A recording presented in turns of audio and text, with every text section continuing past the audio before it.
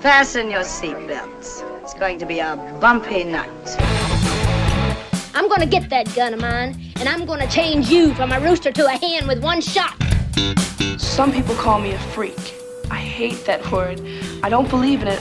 Better yet, I don't believe in labels. You know, I think you're the only girl in the world that can stand on a stage with a spotlight in her eye and still see a diamond inside a man's pocket.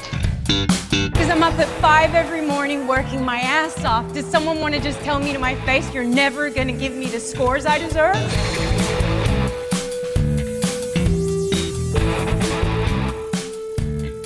Welcome to Girls on Film, the film review podcast from a female perspective. I'm your host, Anna Smith, and I'm recording this in April 2020. This episode is the third of our isolation pods recorded in our virtual studio during lockdown. Today, I'm speaking to a mother and daughter duo, film critic Hannah Flint and former Labour MP Caroline Flint. Hannah is a freelance film critic and journalist for Shortlist, Time Out and BBC Culture, and she's the co-founder of the First Film Club. Caroline was MP for Don Valley and Doncaster for 22 years and a former government minister. At university, she studied film alongside American history and literature. She loves going to the cinema and her record is 6 movies in one day. Hello to Hannah. Hello. And hello to Caroline. Hello. Thank you both so much for coming on to Girls on Film's latest isolation pod. You are a first for us. You're our first mother-daughter combo. Congratulations. Yay, look at us, Mum. This is a whole new career opening up for us, Hannah. You realise that, don't you? I know. Who'd have thought? Maybe this could be our a rebirth. Flint on Films, isn't it? Sorry, we're stealing your podcast thing now. We'll take the credit. Don't worry. We'll take the credit. 20%. Yeah. Now, where are you both? Caroline, where are you speaking to us from? I'm at home in Doncaster, and the weather's looking pretty good outside, and we've been in isolation up here since all the shutdown and restrictions started. And Hannah, are you in London? Yeah, I'm in London on my own, but actually I feel like I'm thriving in isolation. I know it's not the thing to say, but I'm actually quite enjoying myself. I'm enjoying the time alone. I'm kind of eating better. I'm doing my exercise, living my best life as you possibly can when you can't see anyone.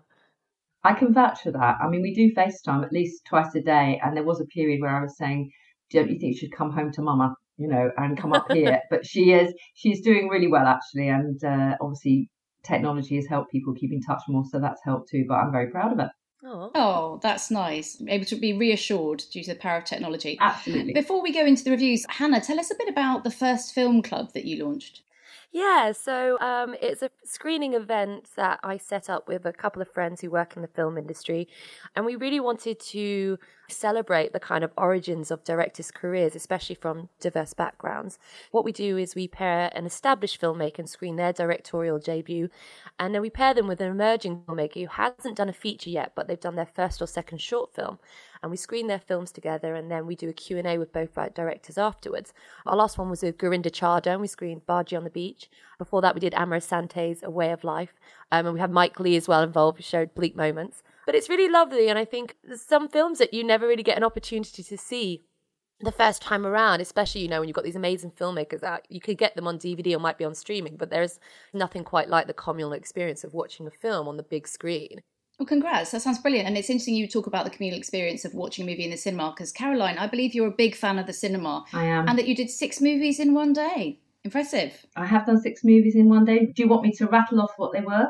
Go on, tell us. We started about 9:30 in the morning and went on to about 11:30. I try to organise it so I don't have to necessarily watch all the adverts 6 times during the day. But we had Skeleton Key, Kate Hudson, Madagascar, the Tim Burton Charlie and the Chocolate Factory, Fantastic Four with Jessica Alba, Wedding Crashers, and Mr. and Mrs. Smith. Amazing. So this was all in one cinema. That's quite a while ago. It is quite a while ago. The thing is, obviously, when I was a member of Parliament, sometimes it's quite hard to find the time to go to the cinema. And I usually go to one in Sheffield where I try to stack up some movies so I never do fewer than 2 because it's so hard sometimes to get to the cinema. So I try and have a cinema day when I can. And as Hannah said, I think it's great having Netflix and all these other outlets, but I think one of the great things about the cinema is you can have both that individual experience, being in the dark, watching the big screen, but collective experience at the same time, which I think is really magical. Can I just say, though, how she plans these days? Because before, obviously, I do film criticism where I can go to screenings. We have the special cards, you pay a month and you get a monthly and you see as many unlimited cards, right? But what my mum does is that she'll print off all the roast show times, and then she'll be there in a corner and you can't disturb her, and she'll work out. She'll like, right, okay, this is what we're going to do. We're going to go this time. If we do this, we can switch it around. And she'll have it written down like a list. Mum loves lists and she loves the organisation. It's kind of like therapeutic for her to do it that way. Well, that is your spin on it, Hannah, maybe, but I mean, I think it's just being practical. But I have to own up, and I don't know if this makes me a bad mum, but when obviously Hannah and her brothers were younger, and we all loved going to the cinema, but when they got a little bit older, I am a fan of the multiplex for families, because when they got older, I was able to sometimes work out some screenings. And, I hope I don't get criticised for saying this, but I was able to time it so I could put the kids in one film, and my husband and I could go and see a rather more adult film in another screen. And then I would say to the eldest one, I mean, they weren't tiny tots, by the way, right? If you come out 5 years old, Anna, is actually child neglect. No, they weren't. I said, if you come out 2 minutes earlier, 5 minutes later, you just sit there and don't talk to anybody. Having said that, so many films when Hannah and her brothers were growing up, and even more so now, work on those dimensions, something for the kids and something for the adults. Even things like Toy Story were that sort of thing where, the adults would get certain jokes, which would be above the kids' heads, but the kids would still enjoy it as well. But I've always been defending the multiplex for that very reason, that everybody gets a good choice. Childcare, basically. Yeah, basically, yeah. Yeah. Now, in isolation, a lot of people are turning to classic films that they know and love, of course, and rewatching them for a sense of comfort.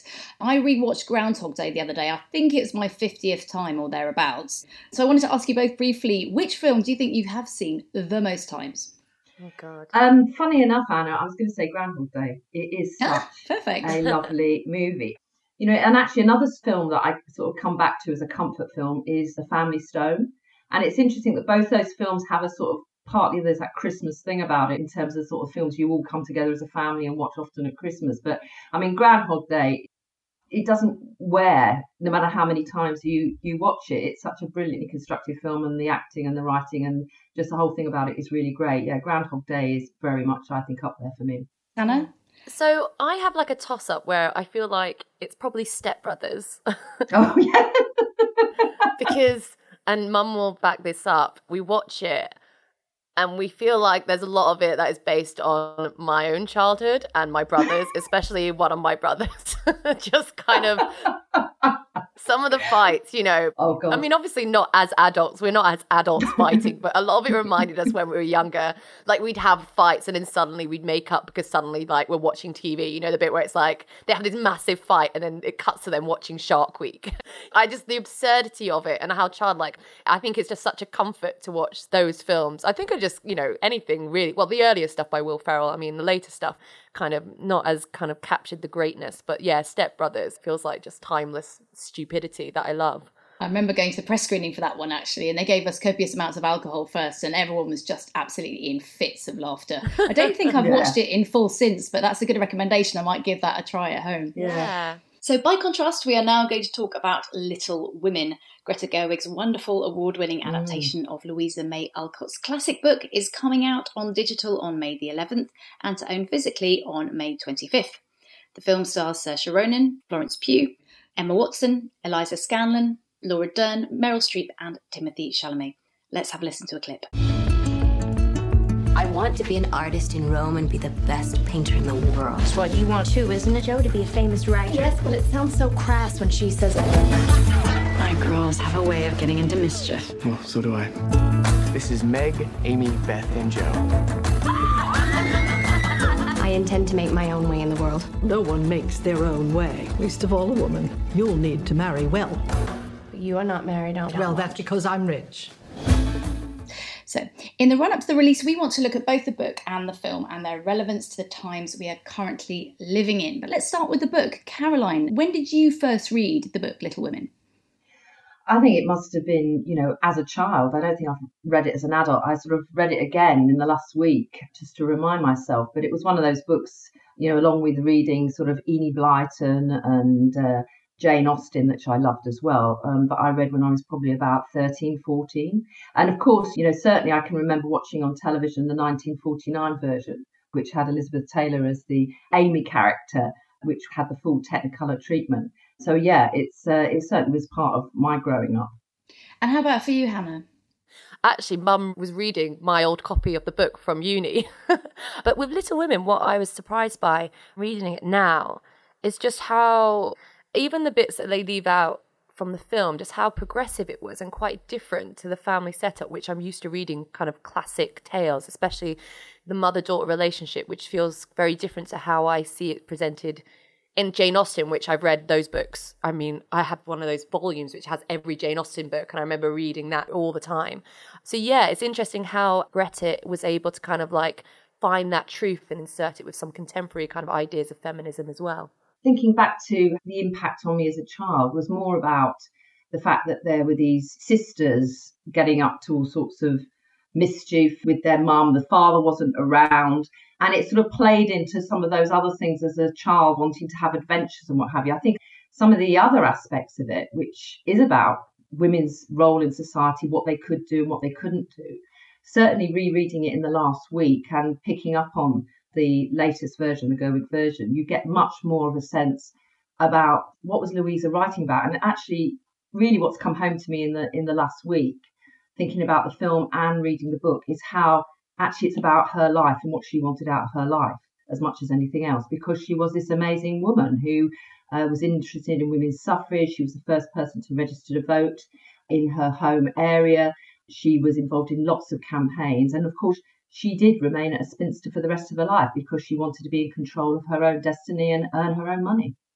Well said. And Hannah, as you mentioned, the film does have a very interesting relationship between a mother and her daughters. I mean, I have to ask you both, did anything resonate for you or feel familiar? You know what? I think it's interesting how our relationship has developed. And I definitely feel like, I suppose now that I'm 32 in a few weeks, just how when I was a lot younger, I probably was not as respectful as my mum that I should have been. You know, I mean, teenage rebel. Do you know what I mean? Teenage kind of like, your mum's like, oh, mum.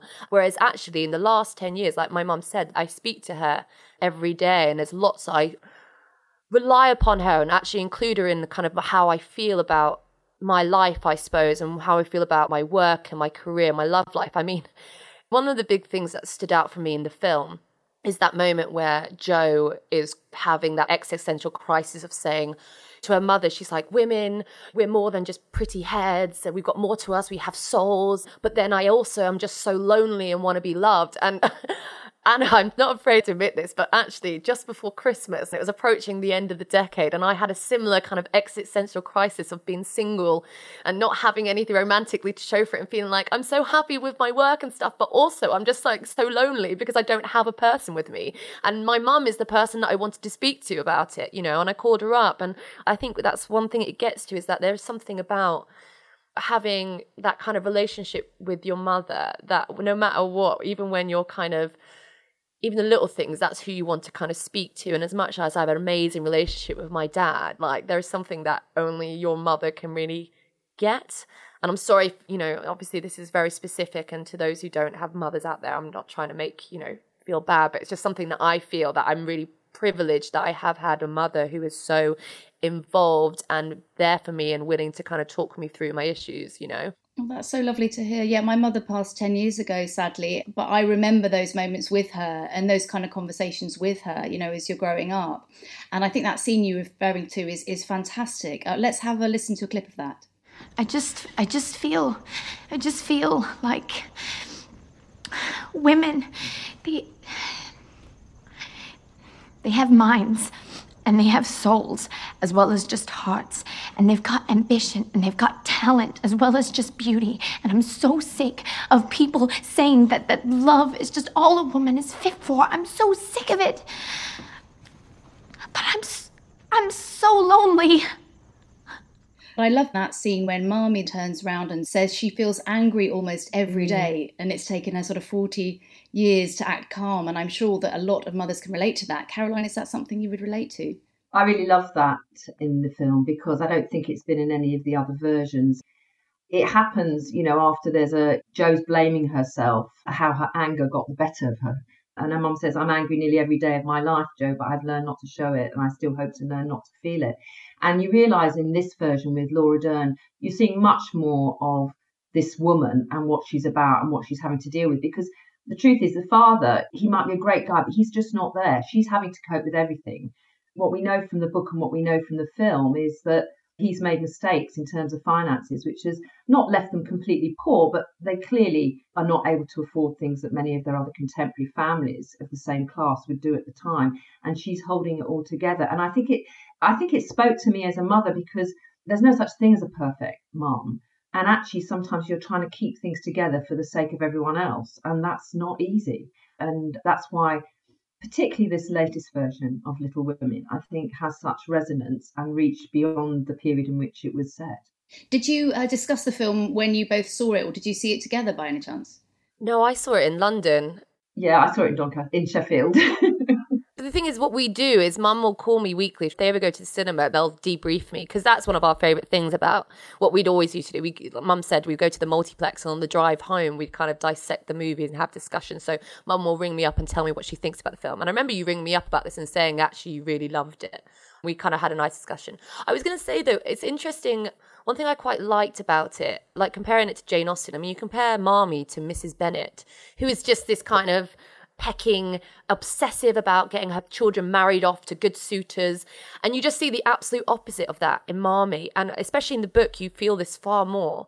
They're sensible and they care more about that their children are happy for love. And obviously they don't want, you know, the lot's talked about Meg not marrying too soon to Mr. Brooks. And you get a real sense that these are progressive people who aren't worried about whether they get a good match. It's whether they're going to be happy with that person.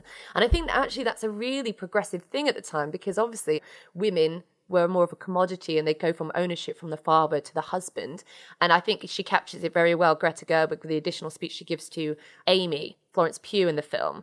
But it's really lovely to kind of see that sort of progressive attitude towards what people expect from marriage and what their hopes for their children as well, which I think at the time you didn't really see as much of that through the mothering kind of characters. Or maybe I just haven't read enough. No, I think you're right, Hannah. I mean, it's so much more than some of the other versions. Is the fleshing out of the characters of the daughters is so great. And actually, I think Florence Pugh as Amy was an absolute triumph, because in previous versions, she's always been the bratty, spoilt one. And she has some of that in this film as well. There's no doubt about that. But she also, in her own way, different to Jo, the character Jo, is addressing the lot of women in life and the choices or the limited choices they have. And in her own way, she's trying to strike out and find where she can in that society, her own ambition and her own independence. And I thought that was something that really stood out. And you do get a sense of that in the book. In some ways, although in the book, the character of Meg and Jo are close together, actually, in terms of their approach and attitudes, actually Jo, I think, and Amy have got a lot more in common than you might think. Are there any particular characters that either of you related to the most? Because I know a lot of girls growing up would say, oh, I want to be Jo, or I relate to Amy. And Hannah, did you feel that at all? I think I felt like I was actually a mixture between Jo and Amy. I think what's interesting is Little Women, the 1990s one with Winona Ryder, was my first entry into the story. And actually what I found really quite impressive with Greta's is that they expanded the characters where you got far more understanding of who they are as people. I think when you go from, is it Kirsten Dunst to Samantha Mathis, who plays the older version, it seems like such a kind of jarring jump.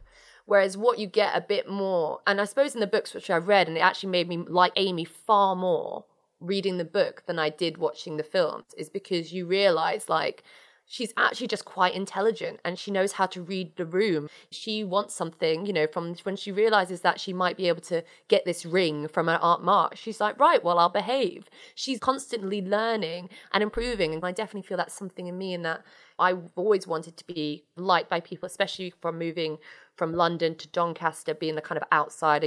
I found it very easy. I'm quite adaptable in that way. But then there's also something about Jo where it's just her fierce independence of not feeling like she wants to get married. Although I don't think I'm as kind of bold as she is in just being quite flippant and rude with people's feelings. There's some moments in it. I mean, the way she ends up talking herself out of that trip to France, you're kind of like, well, you set yourself up there. You basically played yourself there, Joe, because you're just you've got no tact. And that's the thing. So I think after reading a book and watching the film, I definitely feel like I'm a cross between those two. But also I think I love how Amy is so, she's a great painter. But the fact that she's like, if I'm not a genius, I'll teach. And she's so, that kind of imposter syndrome, I think a lot of women get. It's like, she's amazing what she does, but she just doesn't feel like she's got that genius. And I think we've all felt that a bit, I think we doubt ourselves a lot. I certainly think in my writing, sometimes I write a review, I'm like, God, should I be using longer words? Sometimes you get that kind of doubt in your head. And I just like how pragmatic she is about things and her willingness to just do what she needs to do to get the life that she wants. And I think that's what I can really relate to. Caroline, any of the characters? I mean, you spoke about Joe. I suppose in many respects I think about my own childhood family, because my mother died when I was 28. And, that's a long time ago now. I'm 58 now.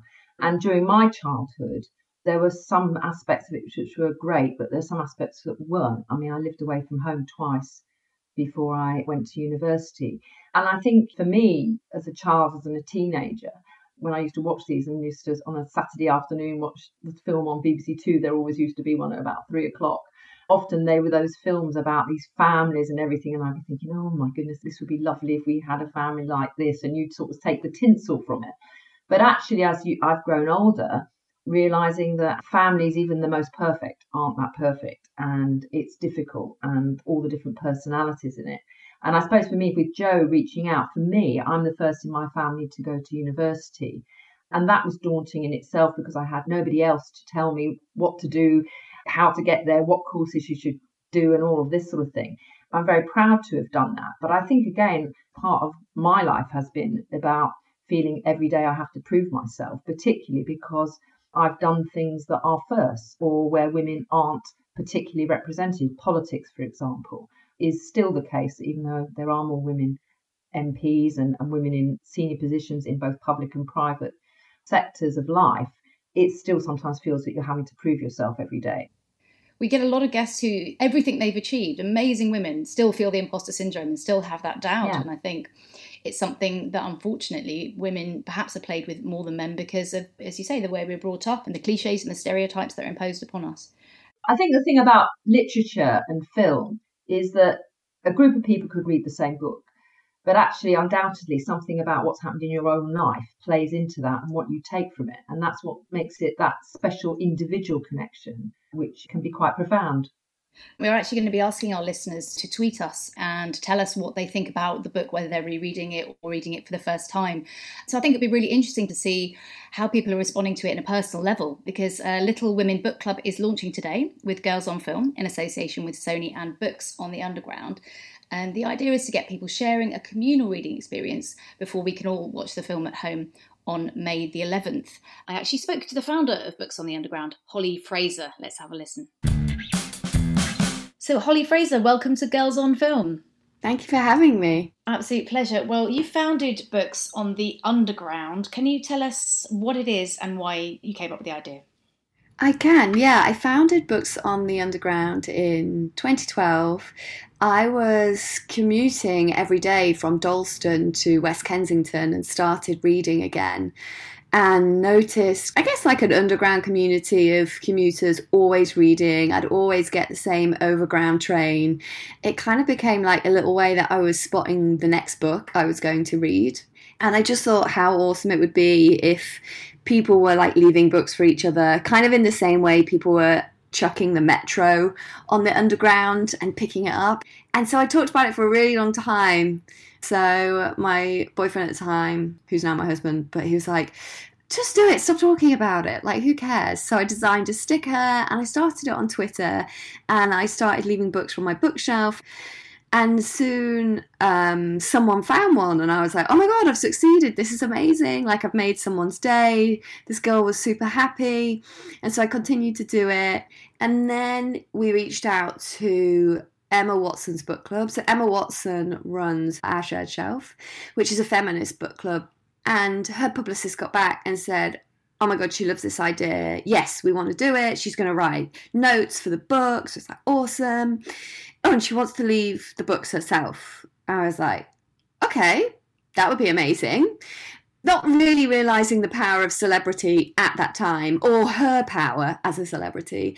And in 2016, she did a book drop with Maya Angelou's mum and Mia Mum, and it went insane. Everybody heard about it. I think I had a couple of thousand followers on Books on the Underground's Instagram, and it was genuinely ticking up followers by the second before my eyes. I was like, what is going on? And just from one post of Emma Watson, who now everybody thinks started it and is like the Queen Book Fairy, but I'll let her have that. That's very generous of you. You're like, it's my idea. Yeah, but I thought I'd succeeded when one person found a book. So when Emma Watson did it, it was amazing. Actually, in 2015, I left London and I moved to New York. And after Emma's drop in London, she was coming to New York. And her publicist said, oh, she wants to do this in New York with Books on the Subway. And I was like, oh, hallelujah. And so she came to New York, and she was due to drop the book on the day that Trump was elected. And she really brought some positivity to New York at that time. And I think that really continues on, and hopefully we can start to bring positivity back to people. Well, that's it. It's lovely. You've obviously started this for the right reasons. It's about giving and with no expectation of receiving, isn't it? But I just think people hearing stories about what you've done is really positive at the moment, because we all need positive stories about community, about kindness, about sharing. And now, of course, Little Women, the film, is coming out on digital soon, and a book club is being launched. And we're trying to encourage the listeners to get involved. Why would you suggest that they should read or reread Little Women now? Well, I think it's like one of those books you should read if you're in a bit of a slump, because it's so empowering and kind of fires you up. And the character of Jo is just like so inspiring. It makes you want to go out there and grab life and do things. So I think it's a good book to read now. Are you a fan of the Greta Gerwig film as well? Oh my gosh, I am, yeah. I was crying my heart out at the cinema. I think the way she did it was really, really smart, and such a tough book to do. I mean, I'm such a huge critic of any book to movie. It really gets me upset a lot of the time. I'm like, oh my gosh, it ruined the book. But I didn't think that at all. It was just so great. How can people find out more about your work? You can visit booksonthesubway.com, or you can follow Books on the Underground on Instagram, or Books on the Subway on Instagram too. Fantastic. Holly, thank you so much for coming on to Girls on Film and telling us about your work. Thank you. Thank you. If you'd like to join the Little Women Book Club, follow us on socials. #Little Women Book Club, and tell us what you're loving about the book and any of your reactions to it, whether it's which character you most relate to or your own feminist analysis. We'll be inviting some of our listeners onto next week's show, so get ready and get in touch ASAP if you'd like the chance to be included. The Twitter feeds to follow are @girlsonfilm_pod, @SonyPicsAtHome, and @BooksUnderground, and that's spelled BOOKSUNDERGRND. Hannah, do you think there's something about reading the book, knowing other people are reading it at the same time as you, which is valuable? I suppose it's the same thing as watching a movie together. You know, there's something you're reading at the same time, you're taking it in at the same time. I think it's all about the reading, but for me, it's the discussion afterwards. It's let's share our ideas and how we respond to it and how differently we react to things. And this is why it's so important to have women telling stories, women critiquing stories, women of colour, people who are from different backgrounds. It's important to get those perspectives on it. So I think it's lovely to have this kind of communal experience of taking in a book so that we can come to new conclusions and I suppose kind of find truths that we might not have found before and share that with each other. I mean, that's the thing about entertainment and art. It's about the sharing. One final question I wanted to ask you both is, I personally feel that Little Women, the book, feels especially relevant now because it's a lot about love and charity and compassion and generosity. Do you think it makes it particularly suitable for isolation reading? Yeah, because you do have the world of, the Little Women and Marmee and Hannah who works with them. I mean, that's another interesting, I think, dimension of the book as well, I have to say, and the film. Is, Hannah is the role of, she's basically the sort of, servant, for want of a better word, who comes in and does the cooking and cleaning. So whilst this family on one level you see as they're impoverished, they're not so poor, but what you do get a glimpse into is other families who literally have nothing. And obviously, in the opening scenes of the book and usually of the films, and in this one too, is where the family, take their Christmas morning breakfast out to a family that is, a woman on her own with 6 children. They are in really poor circumstances. And so again, part of this is also about the upbringing of Alcott and her parents, the sort of their approach to life. Her mother was a social worker in real life. And Marmee in this, you never really see her. There's a lot of the time the girls are on their own because Marmee is out helping all these other families. And I think, again, looking after your family is important, but important too is reaching out to others and helping them. And yeah, at these times, just the other night, I was out clapping in my street and all my neighbours were out, and we've been checking on each other to make sure, obviously with social distancing, that, everybody's okay. Yeah, I think it speaks to that. I think the whole thing about be kind, it is actually quite a lovely message to have. Maybe we should take a step back and not speak as harshly on people, who might be sitting down in a park, and you kind of say, hey, why are you sitting down in the park? It's like, well, maybe they're in a flat at the very top and they don't have a garden, maybe we should just show a bit more empathy. I don't want to be preachy. I don't think we're all perfect. And I think this is a perfect book to show that we aren't perfect, but we can learn from it and we can just strive to be better, the best versions of ourselves. And you're allowed to fail as long as, as long as you recognize it. I think it's a lot about kind of self-awareness. What really lifts, I think, the book and the film is that it's not saccharine. These girls aren't perfect. None of them. I mean, Jo's always held out as the rebel and Amy as the brat, but actually both Beth and Meg also have their own imperfections as well in all of this. And if it was just this family and it was just a morality tale and, that how good they were and all this thing, it wouldn't be as exciting and it would be pretty boring and it would be unrealistic. Actually, these girls, and even Marmee as well, they aren't perfect, but they even find within their own selfishness on many occasions, the chance to sort of actually reach out to others and think about others. And that makes it, much more rewarding than some just sort of very saccharine morality tale. Thank you so much, both of you, for your thoughts on Little Women. I'm definitely excited to hear what the listeners have to say about both the book and the film as we progress. Before we met virtually, I asked you both to have a think about one film that you would recommend for people to watch at home in isolation. Let's start with you, Hannah. What's your choice? Well, it's American Psycho, and it might not be in, I suppose, a specifically isolation choice, just that it's just a phenomenal piece of filmmaking that actually celebrates its 20th anniversary this year. And I thought, as it's Girls on Film, what better than to choose a movie written and directed by 2 brilliant women, Mary Harron and Guinevere Turner. I am absolutely enamoured by this movie. It's based on the Bret Easton Ellis book of the same name. And at the time when it was released in 1991, there was a lot of feminist backlash. Gloria Steinem was very much against it. And I think what was brilliant, what Mary and Guinevere did, is that they took the truth of the story that was obviously layered with so much grotesque violence, especially against women. And this is obviously a story about kind of sending up Wall Street yuppie kind of culture and late 80s consumerist culture through Patrick Bateman, played by Christian Bale. And in the book, the kind of grotesque detail that Ellis goes to in describing some of the kind of murders is actually quite shocking. So I can understand why some people were against it and see it as the kind of delivery of its women hating. But what Mary and Guinevere does, they take the truth and they actually kind of tone down the violence and focus more on the kind of pre and post rituals of these murder scenes. So actually you feel the true horror of it without actually having to witness the most grotesque moments of it. This is a satire. It's not a horror movie. It's a deeply dark black comedy.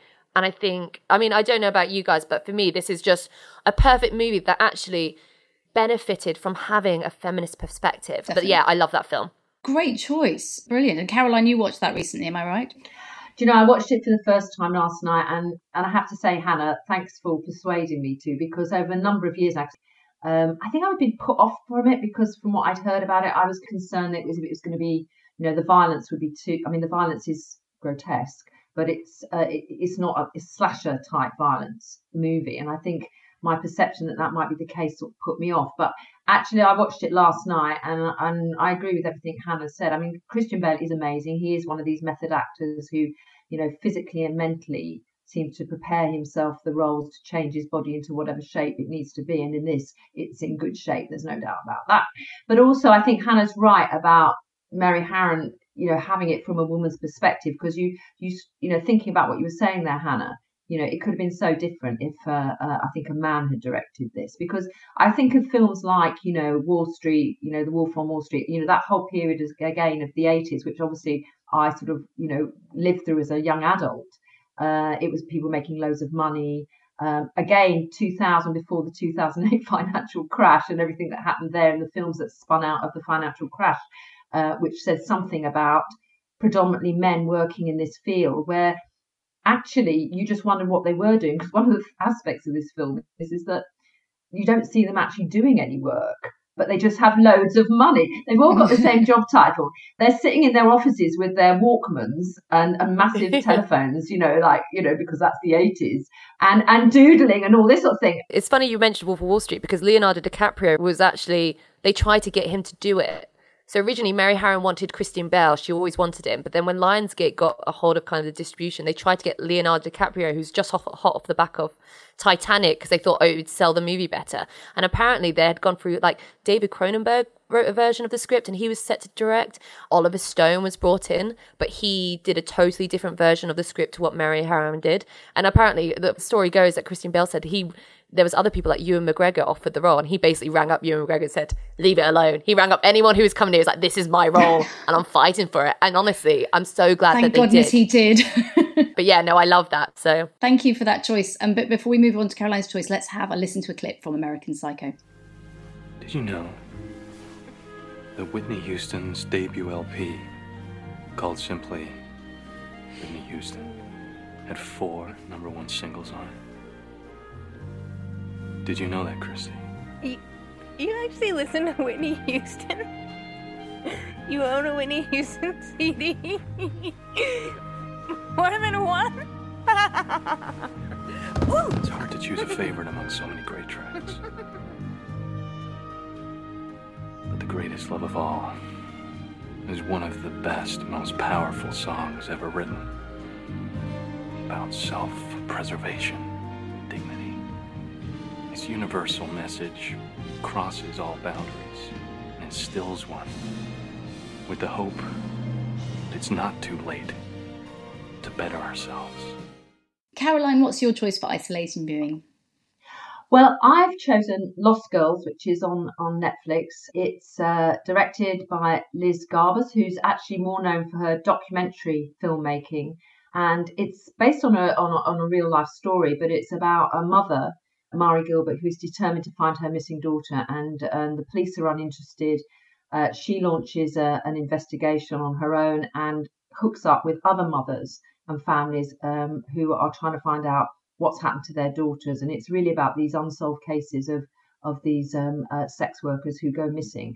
And it was one of those films you sort of see and I think, right, I've seen all the big blockbusters and what have you. What else can I see? And I picked up on this, and it was really engaging. I mean, there's an element to it that I think comes from her documentary filmmaking, which makes it, I think, quite raw, and it's not, if you like, maybe as smooth as a more traditional sort of film production.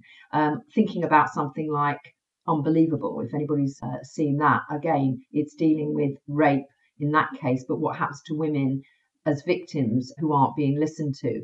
But it's actually, I think, very raw. Amy Ryan, who was in Gone Baby Gone, is the mother, Mari Gilbert, and it is really engrossing. And it's about, women from a certain background, working class, working in the sex industry, not being cared about when they go missing, not being listened to.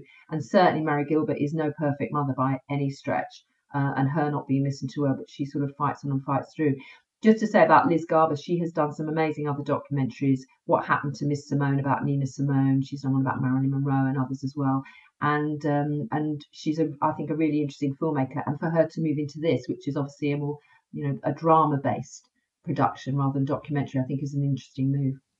That's a brilliant choice, and I'm ashamed to say I haven't got around to seeing that yet, so that's definitely top no, I haven't of my either. list. Yeah, right. Hannah and I both are going to watch that. So let's also have a little listen to a clip from Lost Girls. What was she doing in a gated community 100 miles away from home in the middle of the night? My daughter didn't run away. She's missing. Her last contact with anyone was to 911. What happened? I'm just a driver. I wait in my car, and that's all I do.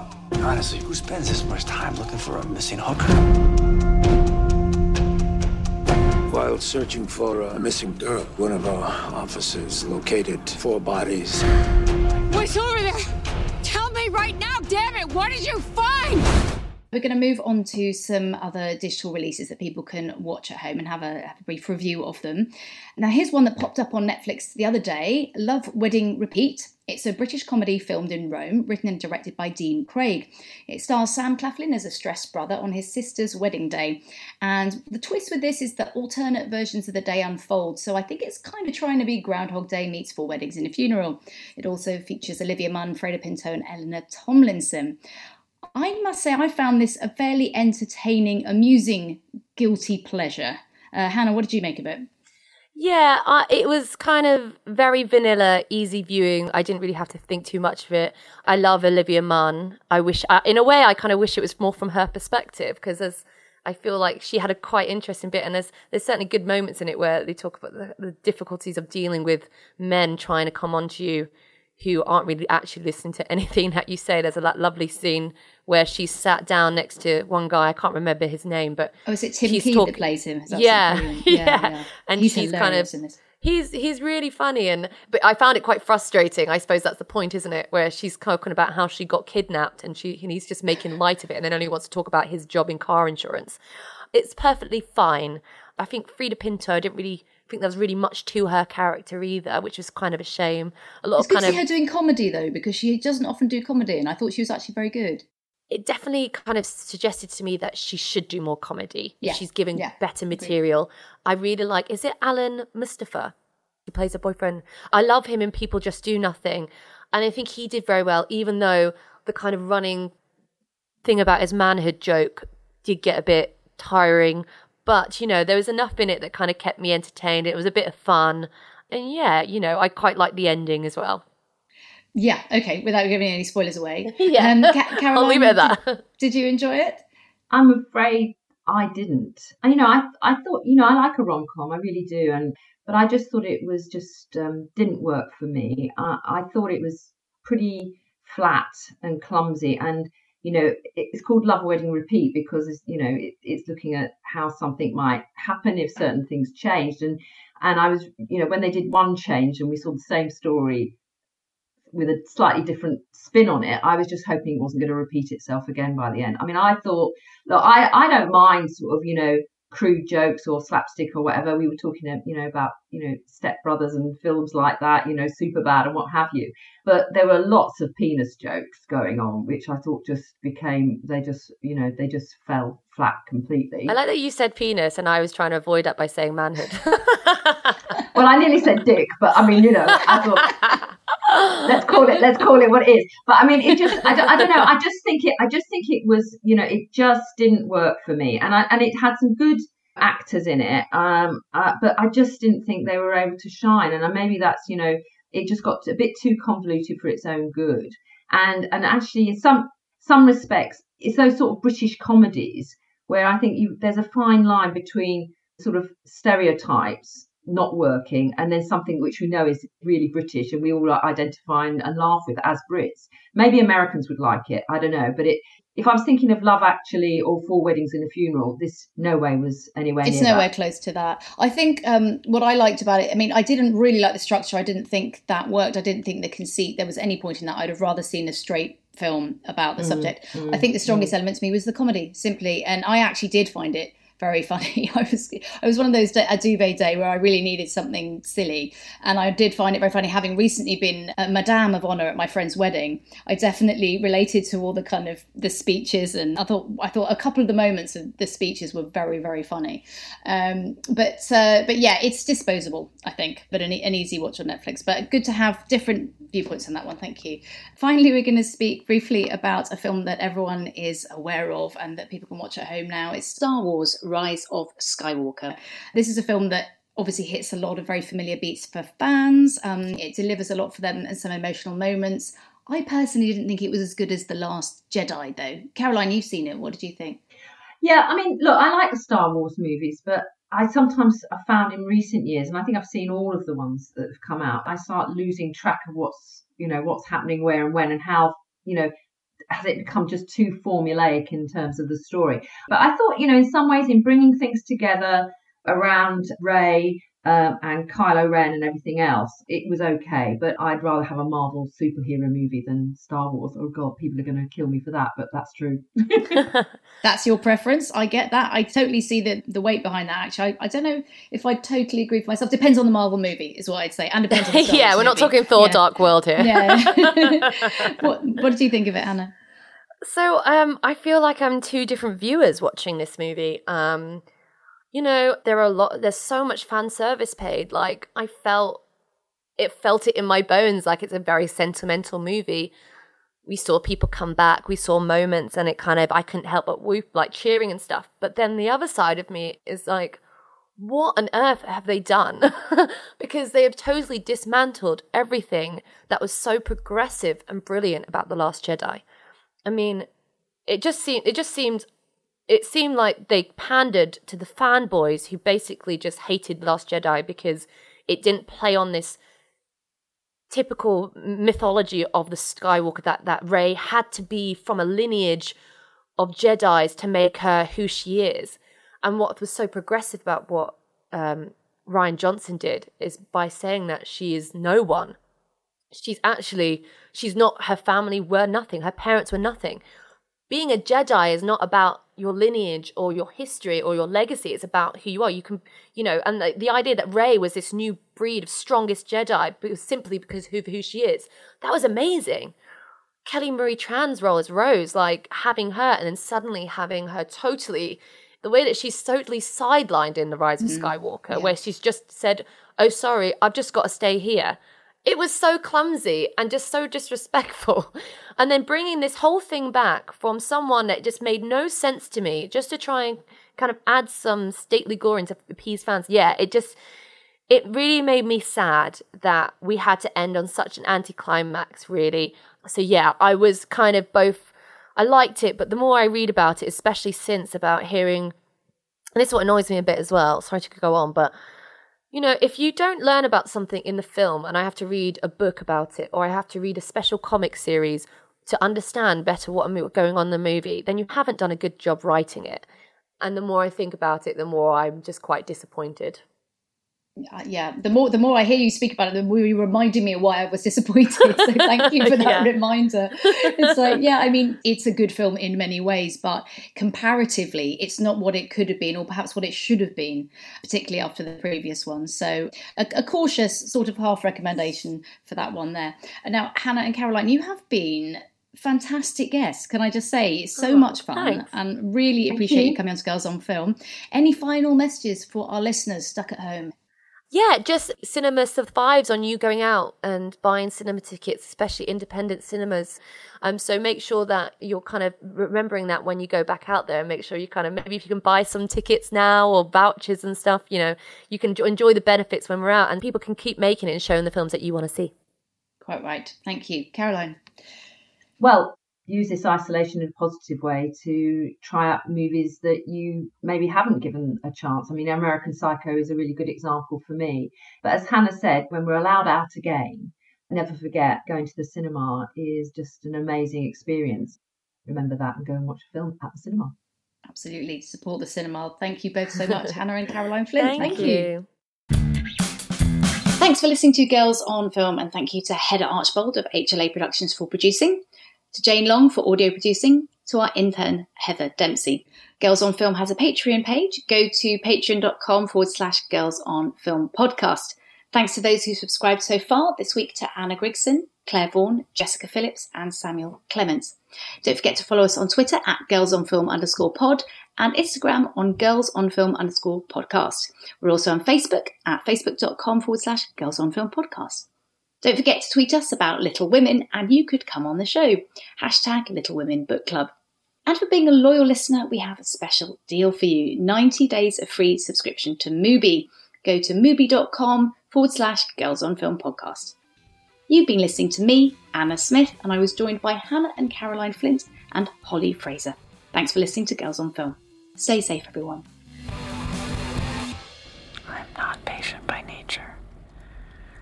But with nearly 40 years of effort, I'm learning to not let it get the better